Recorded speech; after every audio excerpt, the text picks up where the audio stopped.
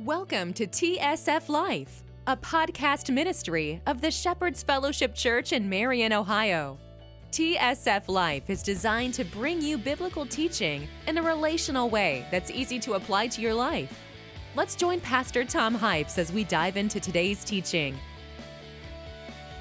Again, study time. We're going to do a little bit of a bigger recap since we're coming to the close of this subsection of the larger Bible study series. Again, we've been in a series on the life of Jesus now for like 14, 15 months.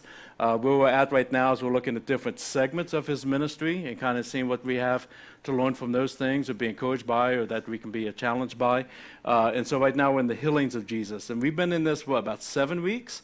And today, as far as I know, unless the Spirit's got something else going on, this is the last one of this sub-series as we'll get ready to start another section. But as we've been going through these, we've gone through several regular, it's weird to say regular healings, isn't it? But like healings that people were able to do with God. And then at that time, the Jewish leaders were teaching that there was 4 types of healings that only the Messiah could do. If you saw somebody doing one of these 4, then that was the Messiah. It was just impossible otherwise. And so we've covered the first one as far as healing somebody of leprosy. Was supposed to be just the Messiah could do that. They were just without hope. That we talked about healing a birth defect. We covered that as well. In our case, it was the gentleman born blind. We saw, again, lepers. We saw 10 lepers. The man born blind was healed. Casting out a deaf and dumb demon is impossible except for the Messiah. This is what they taught. This isn't necessarily what God ever said, but this is what they taught. And last week we covered that, where Jesus delivered a young man from a deaf and dumb demon. And you would think that any of these happen, what's supposed to happen? They're supposed to celebrate and worship the Messiah. All 3 times he continues to have more and more persecution against him because people don't want Jesus to be Messiah. They have their own ways or their own agendas or their own things that they want to have happen. So we continue to see them trying to explain that away and persecution continue to grow. So hopefully, maybe with the 4th one, we'll see a little bit of a different effect, we don't. But that would be what we would hope as we come to the 4th one, which is only the Messiah can take and raise somebody from the dead after they've been dead for 3 days. Again, 2 days, 1 day, that might have been like a coma type situation. Maybe we called it wrong, whatever the case would be. But if someone's dead for 3 days or more, only the Messiah can raise them. So that's what we're going to look at today. So if you want to get your Bibles out, we're going to head there. We're going to go to John 11. We'll probably talk about the second most famous raising of the dead story, not the resurrection of Christ, but of Lazarus, and see what we have there. Now, as we've been going through these, again, there's common threads that we've seen in each healing, and we've seen a lot of uniquenesses too. A lot of these things play out in different ways, and I find that very, very encouraging in our own lives and our own needs as the Spirit and Jesus meets us where we're at. So we're going to look at those here, and I think they're going to be a little bit different, but they'll still be in the same ballpark of things. Now, we're all going to do things a little bit different with this one. With the healing of Lazarus, or the raising of Lazarus from the dead, one of the things that's awesome is, again, we're in John. So John gives us a great deal of information about these one-on-ones with Jesus and people. So we have a lot of text to cover today, but a lot of information that really brings it to life for us as well. Because, again, these are real stories, real things that have really happened. And so I'm going to do it a little bit different as far as usually we read the text, then we kind of get into the 4 points or whatnot. We're going to let the text kind of drive that, so we're going to feel a little bit different today, including the cast of characters. Before we get into the scripture, I want to talk about who the cast of characters are. Cast of character-wise, again, we always talk about the location. Location and culture matters in these testimonies. At the beginning of this, we're going to find Jesus out and about, but we're going to spend most of our time in Judea. Remember, Galilee's up here. This is a lot of nature, a lot of beauty. Jesus' home country. Underneath that, Samaritans, the people that are basically the muggles of the Christian world or the Jewish world at that time, the half Jewish, half Gentile that has a lot of prejudice against them. And then you either go through this or around this to get down to Judea, which is really the hub of the Jewish faith at that time. That's where Jerusalem is. Very desert, very rigid, which I think speaks volumes to the truth about the religion at the time and the law and the way that they created extra laws around God's law and just how rough it was. And usually when he's up here, it's kind of He's doing ministry, but he's more safe than when he's down here. This is the people who really are persecuting him against and coming against him. And we're going to see he's going to come to Judea for a particular purpose, walking into that battlefield, walking into that rigidness. So with that in mind, the other thing I want to give you is, as we go through this, is the cast characters. You got Jesus, we've got the disciples. We've seen many times, again, Jesus, the one we're learning about and what to be more like. We have the Jewish people in this area, but it's going to be a very relational setting. This is not a celebration. It's not a religious ritual. It's a very relational situation. And then we have Lazarus, and we have Mary and Martha in the city of Bethany. Now, Bethany, outside of Jerusalem, is, we've studied it before. If you ever want to do, Bethany is my favorite city in the scripture. And if you ever want to really dig in why, you can go to our YouTube channel, do a search on Bethany, and we've done a couple of deep dives on it. Because if you can understand Bethany and why Jesus loved it so much, you can understand the attributes that you can adopt into your own life to draw Jesus close. That's what I love about Bethany. So he's going to come from the safety down to this hostile place, but within it is this one village. There's 3 villages around Jerusalem, Bethany being one that's called alms villages, and it's where they sent people that were poor or that were sick. It's kind of like nursing homes today. They want to make sure they were taken care of, but they also wanted them out of sight and out of mind, out of Jerusalem. And so you're going to go to Bethany, where Lazarus and Mary and Martha live. They are caregivers. If you're in this town, you're either in need or you want to help people. In this, we find that when this is home, this is Jesus' vacation spot. Jesus loved to go to Bethany because he loved the attributes of Bethany. And within it were Lazarus, Mary, and Martha, who he loved dearly. Anytime you see him just getting away, reclining, taking and having a break, he's at their house. They are friends. It's not just followers. They're some of his closest friends. So with that in mind, we can put up the first point, if you don't mind, Chris, because we're going to read into it, is we don't deserve his move, but he does move. Okay, and we've talked about this. That's true from a spiritual standpoint.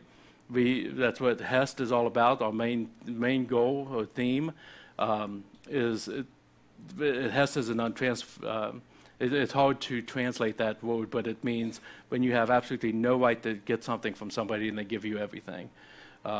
This is what this means. I have no reason to expect anything from Jesus, but he does move on my behalf. He doesn't. None of us deserve anything, but he moves on our behalf because he's awesome. He's awesome. That's what grace is. That's what that loving kindness is. And we're going to see in all of these that we have different people that serve as metaphors for that. That we have people that culturally do not measure up to what the people think the Messiah should be leaning into. And that's true here in a little bit of a different sense. So let's start out by reading. Verse 1, again, there's Bibles around the room and baskets under the chairs if you need one. And the new version is up and running on your phones if you want it. But this what it says is, now a certain man was ill, Lazarus of Bethany. Okay, so we know who that is. It's also the village of Mary and her sister Martha. Now understand the reason why John puts those details in there is because it's well known how close he is to them. And you're going to see him repeat that over and over again as he teaches us. So the certain man was ill, Lazarus Bethany. It was Mary who anointed the Lord with ointment and wiped his feet with her hair, whose brother Lazarus was ill. So again, he's still whispering into our ears. Look how important they are to him. So the sisters said to him, sent to him, Lord, he who you love is ill.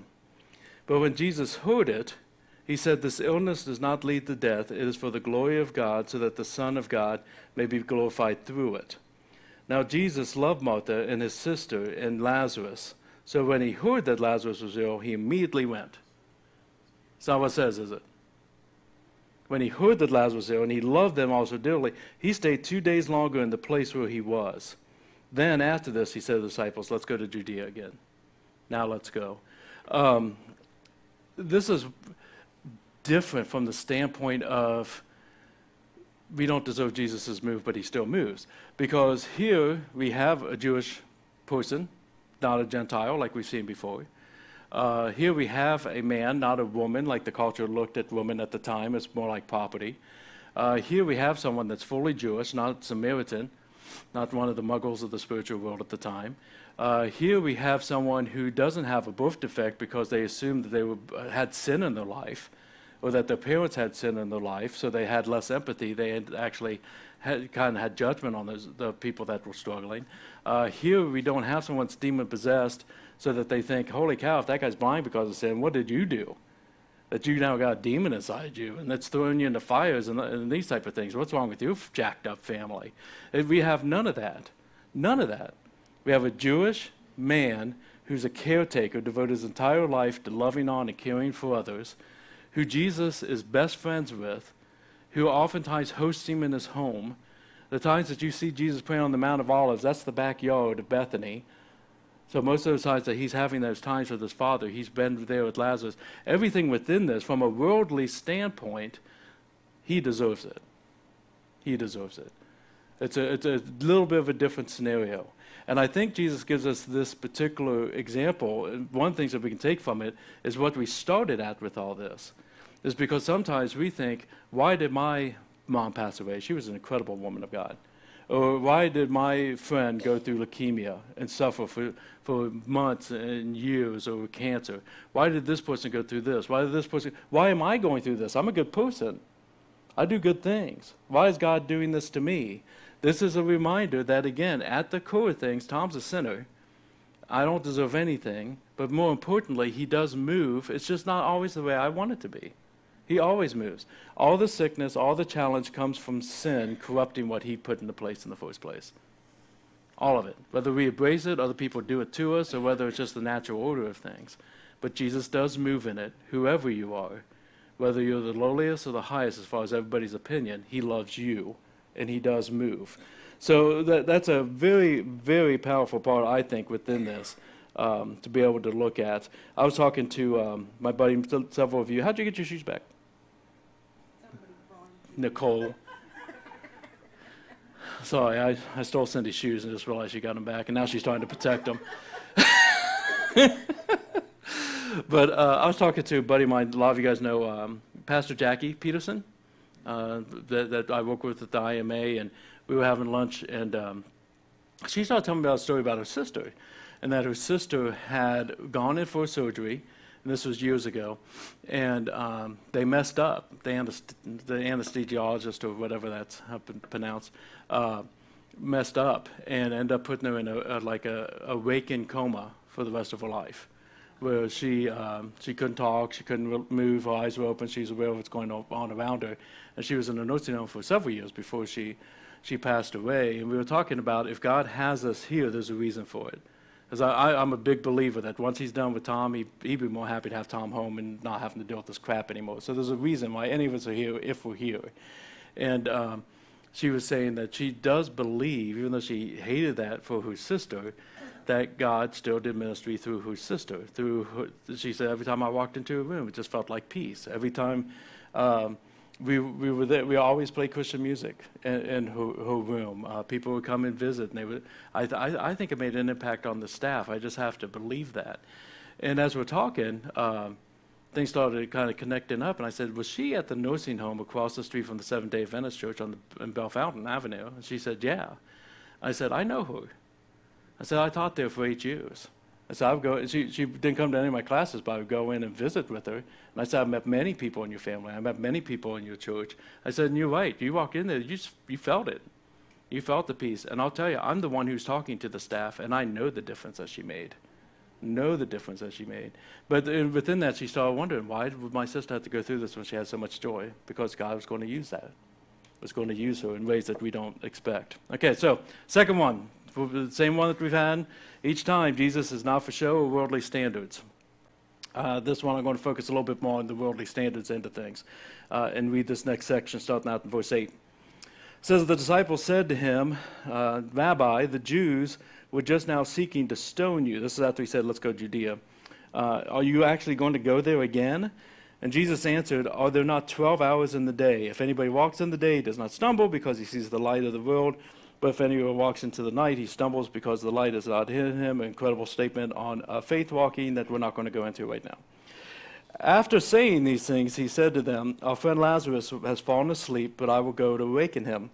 And the disciples said to him, Lord, if he has fallen asleep, he will recover. Now Jesus had spoken of his death, but they thought he meant that he was taking rest and sleep. So then Jesus said to him plainly, listen, Lazarus is dead. And for your sake, I'm glad that I was not there so that you may believe, but let us go to him. Thomas, who is still not getting it, called the twin, said to the fellow disciples, let us also go that we may die with Jesus. In other words, they thought he didn't go because he would get stoned. Jesus doesn't look at things like that. That's the worldly view that they were looking at. We always crap on Thomas because of his doubt. We call him Thomas the doubter and stuff. He's ready to martyr himself for Jesus right here, but he has the wrong perspective of what's going to happen here. They had the wrong perspective on sleep. Lazarus is falling asleep. He's talking from God's standpoint, so now we have to go wake him up. We should leave him alone. He's getting better. I almost see Jesus like, he's dead. If you guys just don't get any of this stuff. He's dead. I have to go and awaken him. I have to bring him in. There's a very different aspect of how they're looking at things from the worldly standard and to Jesus' viewpoint of things.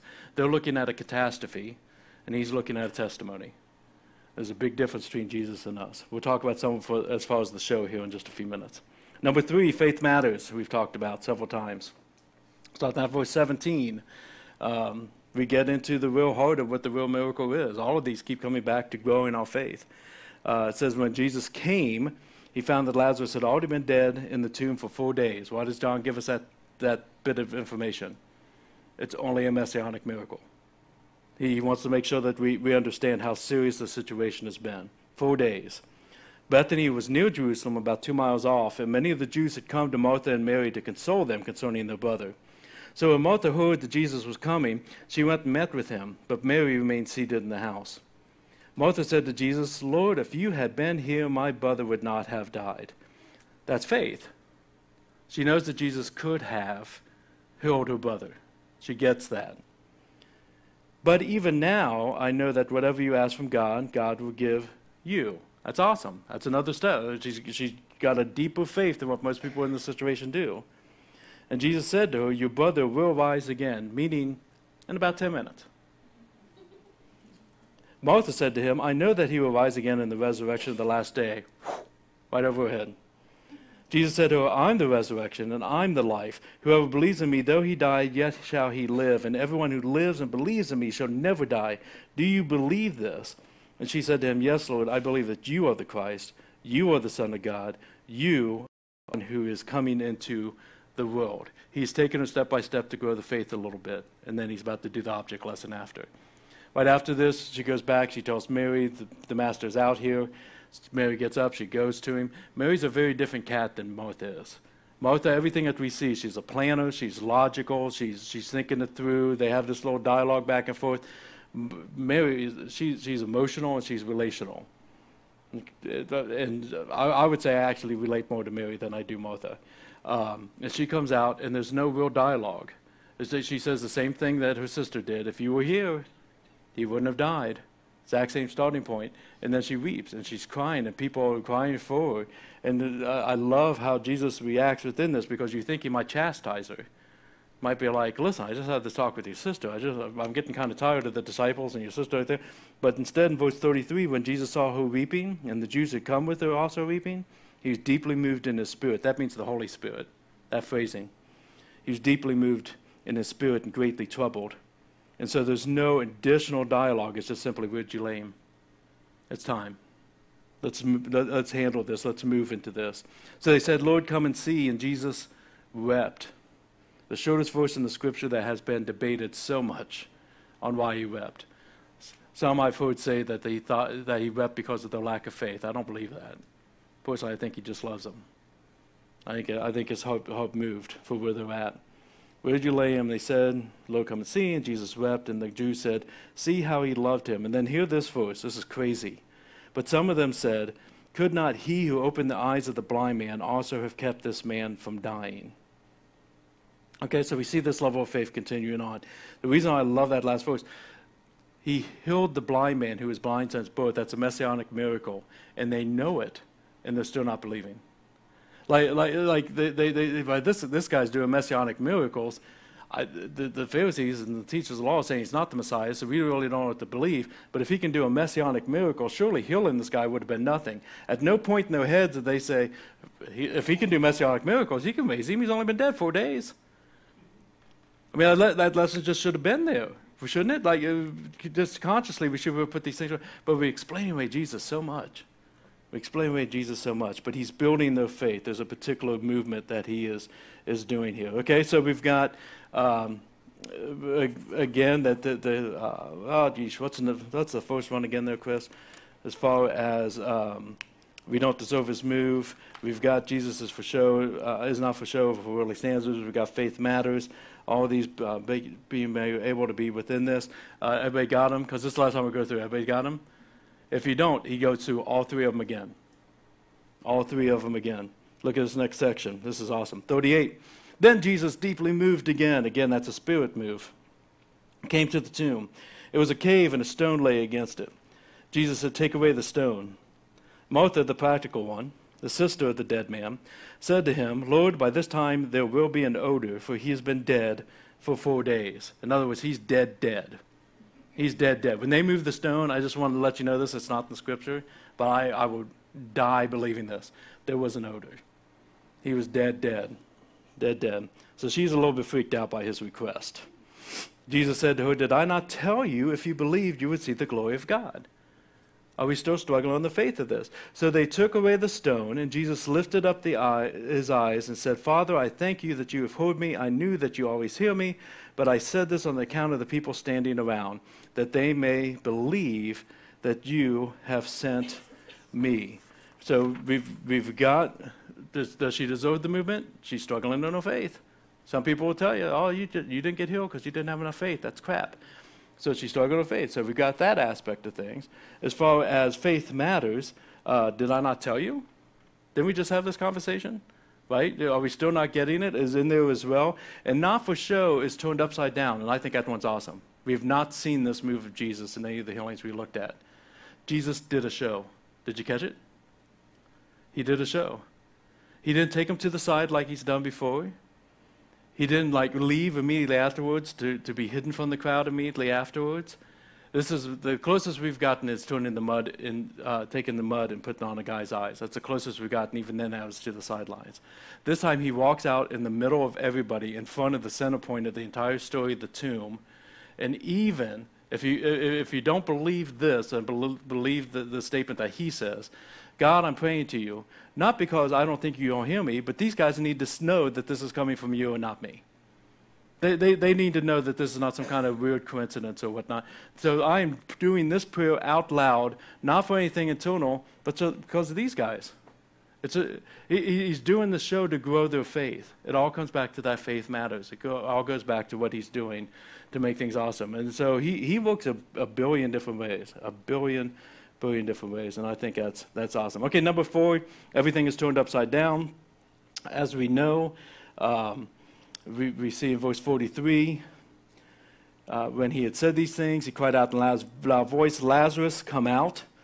The man who had died came out, his hands and feet bound with linen strips, and his face wrapped with a cloth. Jesus said, unbind him and let him go. Obviously, everything's changed for Lazarus. I don't think Mary and Martha had too many faith struggles after this. I don't know if people have much struggles that were there. I don't know. That might be wrong because God's done great things in my life, and then I go back to forgetting about them and struggling again. But here, this is a life-changing, obviously, for Lazarus. Do you know why a dead man comes forth when Christ calls him? Because the absolute Lord is Lord absolutely. Even a corpse will do what Jesus calls him to do. If they want to be in submission. So that corpse was in submission to the Lord. He got up and he came out. And the one thing I love about Jesus, he goes, that's not enough. He's still got binding on him. I want him free. I don't just want him alive. I want him free. Get that off of him. And I love that from a gospel standpoint. He doesn't just want you alive in him to say a little prayer so you get out of hell free type thing. He wants you free. He wants that stuff off of you. He wants that stuff to be able to bring total and complete freedom with this. So everything is turned upside down, and I don't have it on there, but again, what have we said? Almost on all of these, not everybody's going to be happy about your miracle. Not everybody's going to be happy about your healing. We have 4 messianic miracles. The last one, very, very public. In the section right after this, if you read it when you get home today, some of the people there went and told the Pharisees. They did the 2-mile hike to tell the Pharisees and religious leaders what had happened, and they said, this is getting out of control. This guy is messing with all the people. People are starting to follow him. It's better to kill one man than to lose the entire community. And they decide they're going to kill Jesus, and they decide they're going to kill Lazarus and get rid of the evidence. We don't need him walking around. We don't need him walking around. That is what comes into play. So not everybody accepts what Jesus wants in their life, and not everybody rejects him. But it's always the personal choice. The Messiah has evidence in all of our lives. It's whether or not we receive or whether or not we reject. So, with that, let me say this last point for this particular area of the study. Number 5, the healings of Jesus are personal. The healings of Jesus are personal, not just for those that are in the testimonies, the one-on-one, but he is very relational, very, very touchy. He doesn't do some kind of big mass crowd miracles all the time. It's very one-on-one. He seeks them out. He goes back to find them again. But the healings of Jesus are personal to you and I as well. That's the biggest thing that keeps standing out in this study to me. The areas of my life, whether it be that if someone is listening to this and they've not accepted Jesus as leader and forgiver in their life, and he's saying, they're going, it's right here. It's right here. Acknowledging with your mouth that he's the Son of God, believe in your heart he died and rose again. You're God, I'm not. I'm done trying to control all this. I'm following you. That's very much Lazarus in the tomb. For others of us, it could be that we've come to the Lord at one time and then we just kind of walked away from all of it and we leaned into other things and we put back on bondage over our face and over our feet and over our hands. And he's calling out. That's not my child. My child doesn't live in bondage. My child lives in freedom. If either one of those, or even if it's just one particular issue in our life that almost feels like, it maybe is for some, a demon possession, like this one issue, I just can't get away from this one issue, and it keeps trying to destroy me. It's a very personal thing for Jesus to come up and say, I want my child free. That's not what I ever came for. It's all about the freedom of following me. In all of those case scenarios, we've got to realize in these very personal relational situations between us and God, we can either submit and walk out of the grave, or we can try to kill what Jesus is doing. That's really what it all comes down to over and over and over again. If you were blessed by today's teaching, we hope you return for our next podcast. Or, better yet, stop by the Shepherd's Fellowship any Sunday morning to join us live. You can learn more about the church by calling 740-382-3500 or check us out online by going to tsflife.com. That's tsflife.com. You can also support the ministry of TSF Life by donating at our church website or sending support to the Shepherd's Fellowship, 1647 Marion Marysville Road, Marion, Ohio, 43302. Thank you for spending your time with us today, and we look forward to seeing you soon. Be blessed.